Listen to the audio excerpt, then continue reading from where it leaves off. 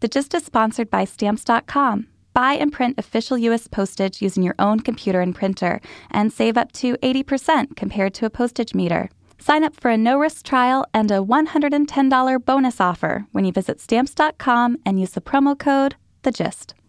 And by Squarespace, the all-in-one platform that makes it fast and easy to create your own professional website, portfolio, and online store.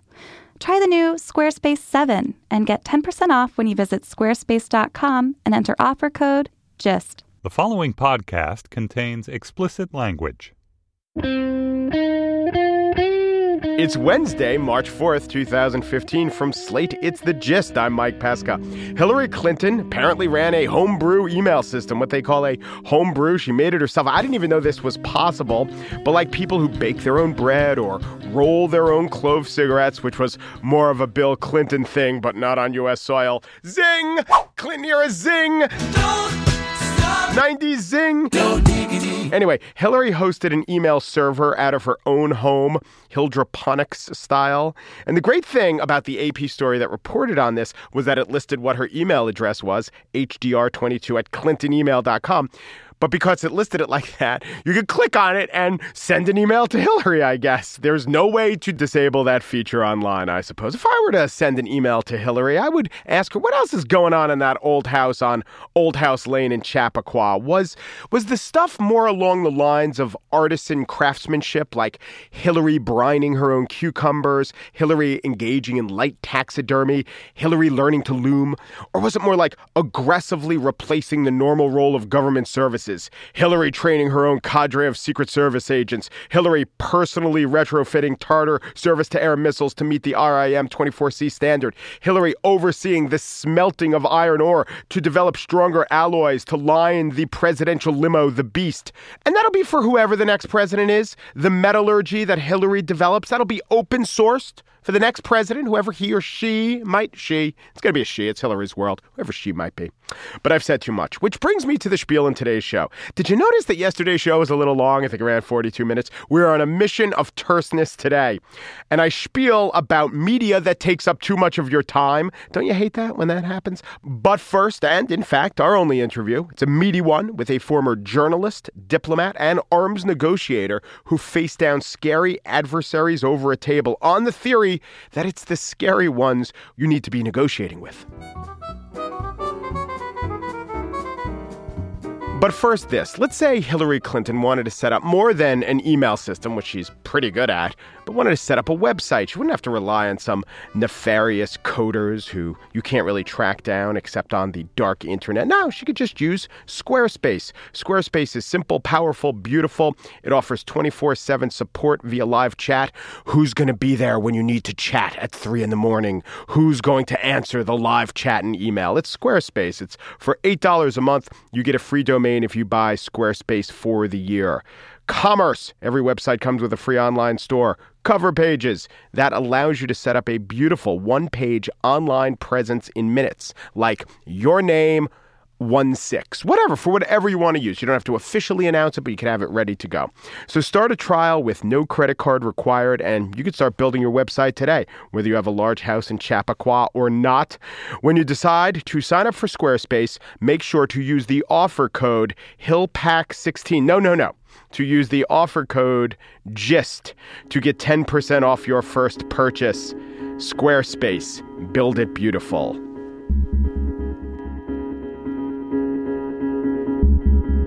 That deal will not prevent Iran from developing nuclear weapons. It would all but guarantee that Iran gets those weapons, lots of them. That's why this deal is so bad.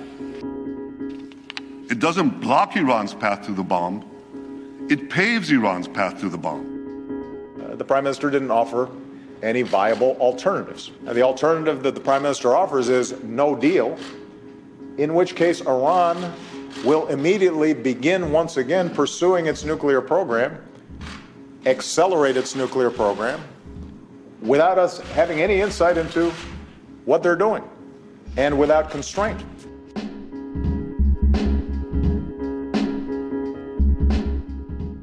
Joining me now is Leslie Gelb. Les Gelb is the President Emeritus and Board Senior Fellow at the Council on Foreign Relations. He is a Pulitzer Prize-winning journalist for many years with the New York Times, and among his other credentials, he was the Assistant Secretary of State in the Carter administration. He was, relevant to our discussion here, Director of Policy Planning and Arms Control for International Security Affairs at the Defense Department from 1967 to 1969. Hi, Les. How you doing, Mike? I'm well. Let's talk about precedent. It does seem, I don't know if it's unprecedented, but the situation between Iran and the United States. You know, Iran hasn't lost a war. Iran doesn't have a boot on its neck in terms of having to do a deal now. But am I missing some historical antecedents?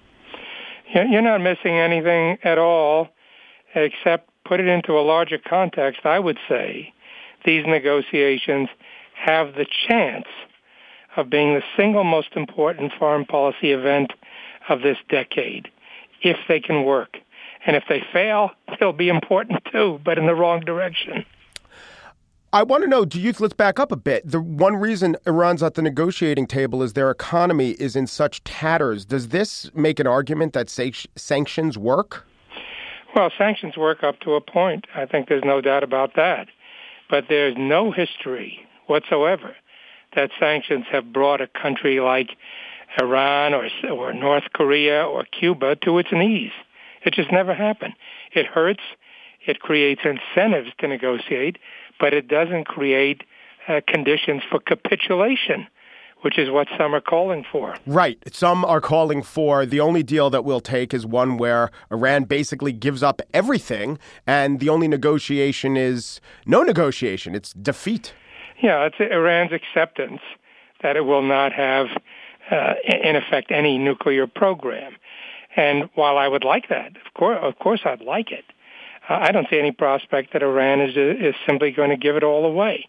Because just as we don't trust them, and boy, we have plenty grounds for not trusting them, they look back at their history with us and they say, we can't trust the United States either. So this is a step. And it's a big deal in both countries, and it's hard to negotiate a compromise in both countries. Do you think that the success of this will really depend on the fine-tuned details of how many centrifuges, how many inspectors, or is it more like Bibi Netanyahu was saying, forget those details, it's all going to be a lie anyway. If you sign this deal, there's no way that Iran will stick with it. It doesn't matter what it says on the paper, they can't be negotiated. You know, I think that Prime Minister Netanyahu's speech yesterday was great politics and horrible policy. He said a few things that no experienced diplomat, including Israeli diplomats, would ever take as gospel. The enemy of my enemy is my enemy. We negotiate with lesser enemies all the time against bigger enemies. We try to work out deals. They've tried to work out deals with the PLO. They considered Yasser Arafat an enemy, and they bargained with him because they're trying to see whether they can achieve a safer situation for themselves down the line. They weren't going to give everything away to Arafat, just like we're not going to give everything away to Iran. We're giving away very little, in fact. Yeah, and one of the things he was also saying is that he doesn't think the sanctions will work in terms of preventing them acquiring nuclear capabilities. Although you could also argue, but if there are no sanctions or if there are no deals, then they'll acquire nuclear capabilities anywhere. Of course, he didn't address that. Yeah, but then I guess he also was saying, so what this deal will do is it will make them more economically flush and therefore more dangerous. Now, is that true? Does a country get more militarily dangerous when their economy is good? Because I can think of a bunch of examples, like Nazi Germany, where the opposite is true. Yeah, well, look, it is a risk. There's no question that you give them more economic wherewithal, their economy begins to recover. If they really are bad guys intent on destroying Israel, developing nuclear weapons to use against the United States, if they're that crazy, yes, that could help them. But the only way you can test it is to make this deal. We're not going to be showering gifts on the Iranian economy. Some sanctions will be lifted, but it will take quite a while before sanctions are lifted to the degree that it will make a significant difference in the Iranian economy. Now, he was also, and it's a little discomforting to base it all on what Netanyahu was saying, but he not only made the argument, but encapsulates the general argument against making a deal. He was also making an argument that, inspectors don't prevent nuclear capabilities from being pursued. They just sort of blow the whistle and alert you after a rule's been broken. Isn't that an argument against every arms agreement? Yeah, it is, and it's been made against every arms agreement. A good chunk of my life was spent negotiating with the Soviet Union on arms control there of various sorts, particularly nuclear. And we always had that argument thrown up in our faces. And there was a risk. We basically inspected the Soviet Union's compliance with arms control agreements with our satellites and with our listening posts.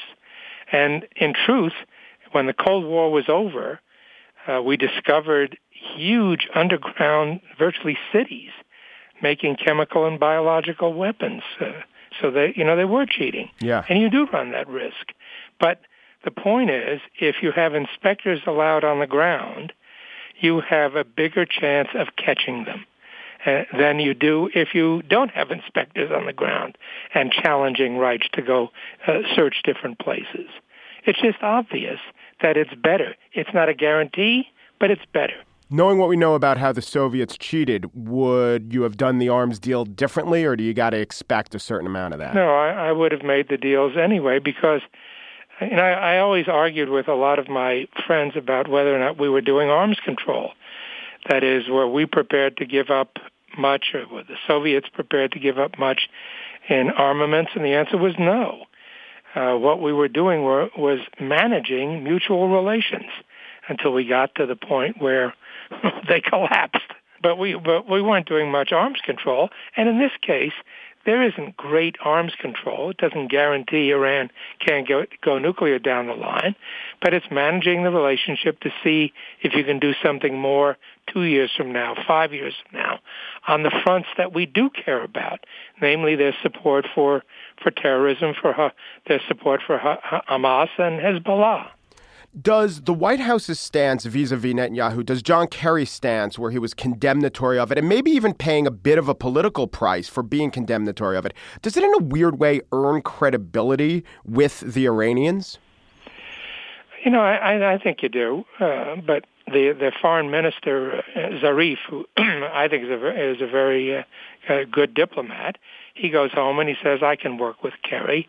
And I think we're having reasonable negotiations with the United States, and I want to get better terms.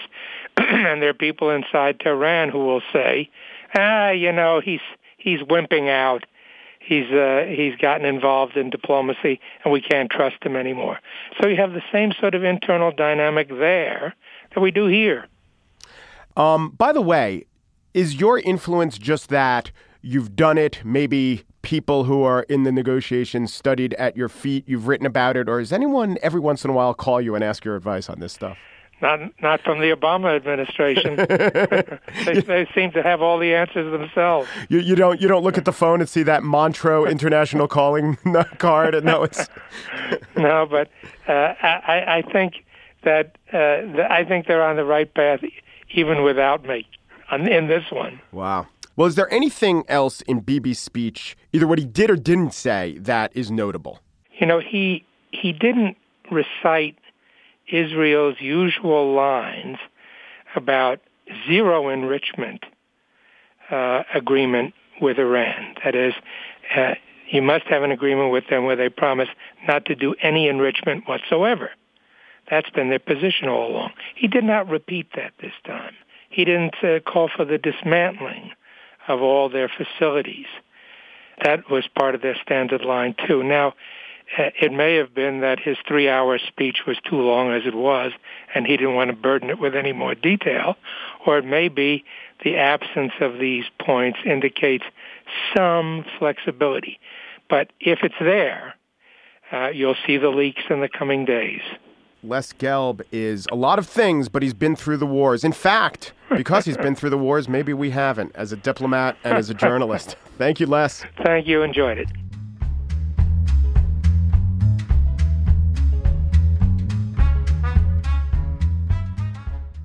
The Gist is sponsored by Stamps.com. Perhaps you have heard me mention that going to the post office takes time. Wait, Mike, doesn't listening to you talk about going to the post office, doesn't that take up time? Indeed it does, hypothetical meta listener. But in the spiel, soon, I will put forth a contemplation of how much time all of this takes up. But first, I ask you to think about how much time going to the post office takes if you are Matt Pines, who heard about Stamps.com on the show. Matt runs something called Maine Teen Camp in Porter, Maine. We're a general interest summer camp, kind of what you would think of as a traditional Maine summer camp, lots of water sports, lots of land sports and the arts. You can probably tell that Matt Pines is not a native of Porter, Maine. He's Australian, but he needs a lot of real U.S. postage because, as it turns out, you send a lot of mail when you run a summer camp. A lot of postcards, actually, and especially newsletters and billing statements and reminders, as we're getting close to the start of the summer, you got to send out those reminders like, we need that medical form on file. And when you run a small business in the woods, it can be hard to get to the post office. Our local town, Porter, it's not a major metropolitan area. Porter, Maine isn't? Safe to say. You say. And so, the post office closes at lunchtime.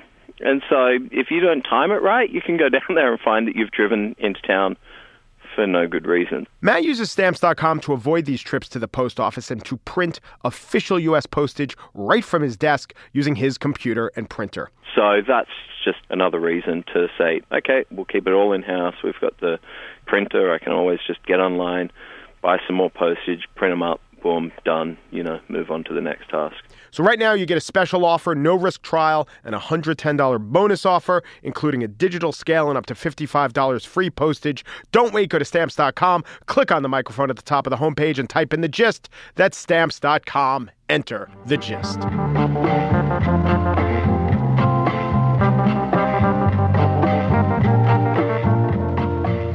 And now the spiel. Act now. Commercials are stupid. Whoa, Mike, whoa, they are not. Without them, how would I know about the amazing deals available for me and my family at participating Roy Rogers? Okay, fair enough. So let's say lots of commercials. Many of the commercials you watch are stupid.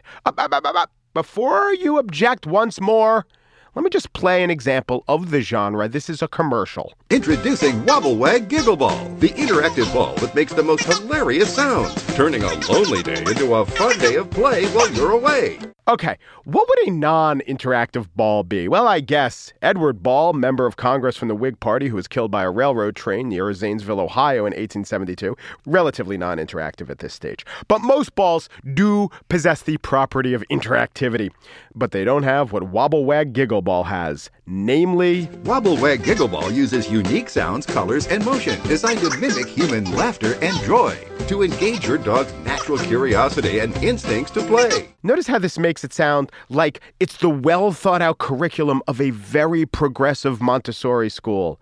In this highly competitive world, only schnauzers and shih tzus with the most nurturing squeaky toys can hope to land a spot in university. Wobble Wag Giggle Ball creates a nurturing environment based on the teachings of John Dewey, Jean Piaget, and Cesar Milano. And look at the benefits! And when it's taught and shaken, it fills your dog with the pride of accomplishment. In fact, teams of neurologists have mapped the canine brain and found that the self-esteem instilled by playing with the Wobble Wag Giggle Ball are second only to the intense confidence gained by licking one's own testicles or lapping up the vomit of another dog. And if that other dog, the one who originally vomited, patient vomit 0 of the dog world, if he was playing with Wobble Wag Giggle Ball, well, then the resultant pride is increased tenfold. To make this the funnest deal on TV, we'll double it for free. Just pay separate processing and handling. All right. It needed to be said. God damn it, how much does it cost to process a second Wobble Wag Giggle Ball? And didn't you just document the life-affirming benefits of playing with the Wobble Wag Giggle Ball? And in the next sentence, you want to charge me an extra $5 for handling the Wobble Wag Giggle Ball? I shouldn't be paying you. You should be paying me. When your workers in Wobble Wag Giggle Local 543 are alone in the factory, they're all bored and listless, but then they get an order for a Wobble Wag Giggle Ball, and their ears perk up. But if they get 2 orders, well, they're positively giddy. Okay. So when we get the kind of advertising that seems like advertising, that takes up maybe some of our critical faculties, it really grates on us. We at least notice it. It scans as advertising, maybe something to guard against. So I used to work at NPR. NPR, no advertising, right? And now I work at The Gist, part of the Panoply Network, formerly the Wobble Wag Giggle Panoply Network. And I sometimes get this question. What about advertising? Mike, do you feel weird doing ads? You come from the world of public radio, non-commercial radio. Do you worry that ads take up too much time or take away from the show? I don't. And I didn't yesterday, even when the show was 42 minutes long. We had 3 minutes worth of ads. Now, when shows are pithier, this is the ideal, a pithier show, there's a larger ratio of ads to show, but it ain't much. Let's compare this to TV. The LA Times reported that in 2009, TV featured 13 minutes, 25 seconds of commercial time per hour. By 2013, that was up to 14 minutes, 15 seconds. So about a quarter of your TV time is spent watching ads. What about commercial-free broadcasting? Commercial-free. Okay. On Wall Street, there's something known as a triple witching day. I listen to NPR. Today was a double pitching day. Here's how I do it. Normally, I listen to WNYC, the New York Public Radio station. This way, I can manually counter program. It's useful when I, as an American, am asked to listen to the BBC at 9 a.m. So I have a bunch of stations programmed into my NPR app. I could listen to WNPR in Connecticut, great station, KUT in Texas. I like the talk of Lady Bird Lake, KAJX in Aspen, WBEZ in Chicago, KCRW in Santa Monica. I use all these stations to bail out of boring local inspirational stories about youth initiatives or water use in the West or whatever. And notice how they're all spaced throughout the country so I could hit every time zone. So I'm pretty active. But today, the WNYC pledge drive came on. I knew that this was going to happen. Boom, switched to Chicago. But guess what? The last day of the WNYC pledge drive is the first day of the WBEZ Chicago pledge drive. So I got the double pitching day. And it occurred to me that if you add up all the pitching, all the time wasting, I'm not even going to say it's horrible. I know it's necessary, but it's not giving you the content you tune in for. If you add all that up, it makes what The Gist does, our modest, hey, set up a website, hey, buy a mattress, hey, here's a stamp, hey, here's a razor, hey, enter an offer code. It makes it seem like a breath of fresh air. Fresh Air, sponsored by Sit for Less, now Sit for Life. Soon to be List to the left, and one day Sit for Less is now Left for Dead. Anyway, I want to do a fair comparison, a one-to-one comparison. Let's say the average length of The Gist, 25 minutes, and it is. I average the last dozen or so shows. So let's compare 25 minutes where you get is at most 3 minutes of ads to the 25 minutes of All Things Considered or Morning Edition. So on those shows during a pledge drive, at the highlight, if you catch it at the absolute worst time, you catch the tail end of one pledge break. Then they'll go to some actual content. Then you could get the entirety of another pledge break. So what it could be is 3 minutes of pitching, 8 minutes of programming, 10 minutes of pledge break. Now, that is the worst case scenario. Pledge breaks usually last for 15 to 20 minutes out of an hour when they're on, of Morning Edition or All Things Considered. Other shows do a little less, but they raise the most money during those shows, so you'll hear the most pitching. In between the pitching, they play the actual show so that the people pitching can say, hey, listen to this show. Where else do you get shows like that? But the pledge drive, I'm going to acknowledge, of course, it's not all year. Usually a station will do 3 pledge drives a year. They'll last about 10 days. So that's 30 calendar days of pitching. And as I documented during the big shows, that's a quarter to a third of the show during those 30 days, pitching. All right, so let's put aside the pledge drives for a second. Of course, public radio has underwriting credits, funders, they're sometimes called. Here's the Morning Edition clock, which I have right here. 4 times an hour. For lengths of 19, 34, 34, and 49 seconds. It's 2 minutes, 16 seconds of underwriting credits every hour. During pledge drives, not during pledge drives. 2 minutes, 16 seconds. That's just national. The local stations air their own on top of that. Let's put that aside. The 2 minutes, 16 seconds. Now let's consider the pledge drive. How much would that be if instead of just having these intense periods where a third of the overall hour is spent pitching you, let's say we stretched it out over the whole year. You know, what's the average? It winds up being 1 minute, 40 seconds per hour if they pitched every day instead of doing it as they do 10 days a year for 3 periods. They pitched every day. The same amount of time would be 1 minute 40. Add that to the 216. We have almost 4 minutes of pitching, pledge drives, or underwriting credits per hour. I haven't even included the local underwriting credits. It gets up to close to 5 minutes in an hour of NPR, on average, of pitching, fundraising, funders, underwriting, all the stuff you call it, that are very equivalent to ads. We don't do that on The Gist. We don't come close to that on The Gist. So I just would like to say, public radio I support. I pledge to public radio. They need to do these things. I'm not gainsaying the necessity of all the things they're doing. I'm just doing a direct comparison for how much time is taken up by them, how much time is taken up by The Gist. My conclusion is, The Gist is bliss if you'd rather less blather. And we never promised you a more verdant, peaceful, sustainable, or ergonomic world.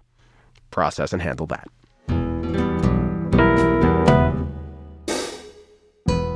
That's it for today's show. The Gist is sponsored by managing producer Joel T. Meyer and Catherine B. Meyer Foundation for furtherment of the betterment of breath mints. We're also sponsored by executive producer Andy R. Bowers and Drusilla P. Bowers Foundation, dedicated to the proposition that Christian Slater has been doing a career-long impression of Jack Nicholson. You can get our daily email where not only we'll tell you that the show's ready, just click on it and hear the show. And sign up for that email at slate.com/gist email. We're a part of the Panoply Network, Panoply. Check out the entire roster of podcasts at iTunes/Panoply. The Gist, sponsored by the Carnegie Corporation, and a new book on the life of Van Gogh, put out by Knopf and the William T. and Penelope B. Pfeiffer Foundation, advancing the notion that most of the things you think you're pronouncing right, you're pronouncing wrong. Door tetchiness is our fort at doorfort.org. That, by the way, is not a website. It's a town in Germany that is not spelled D-O-T-O-R-G.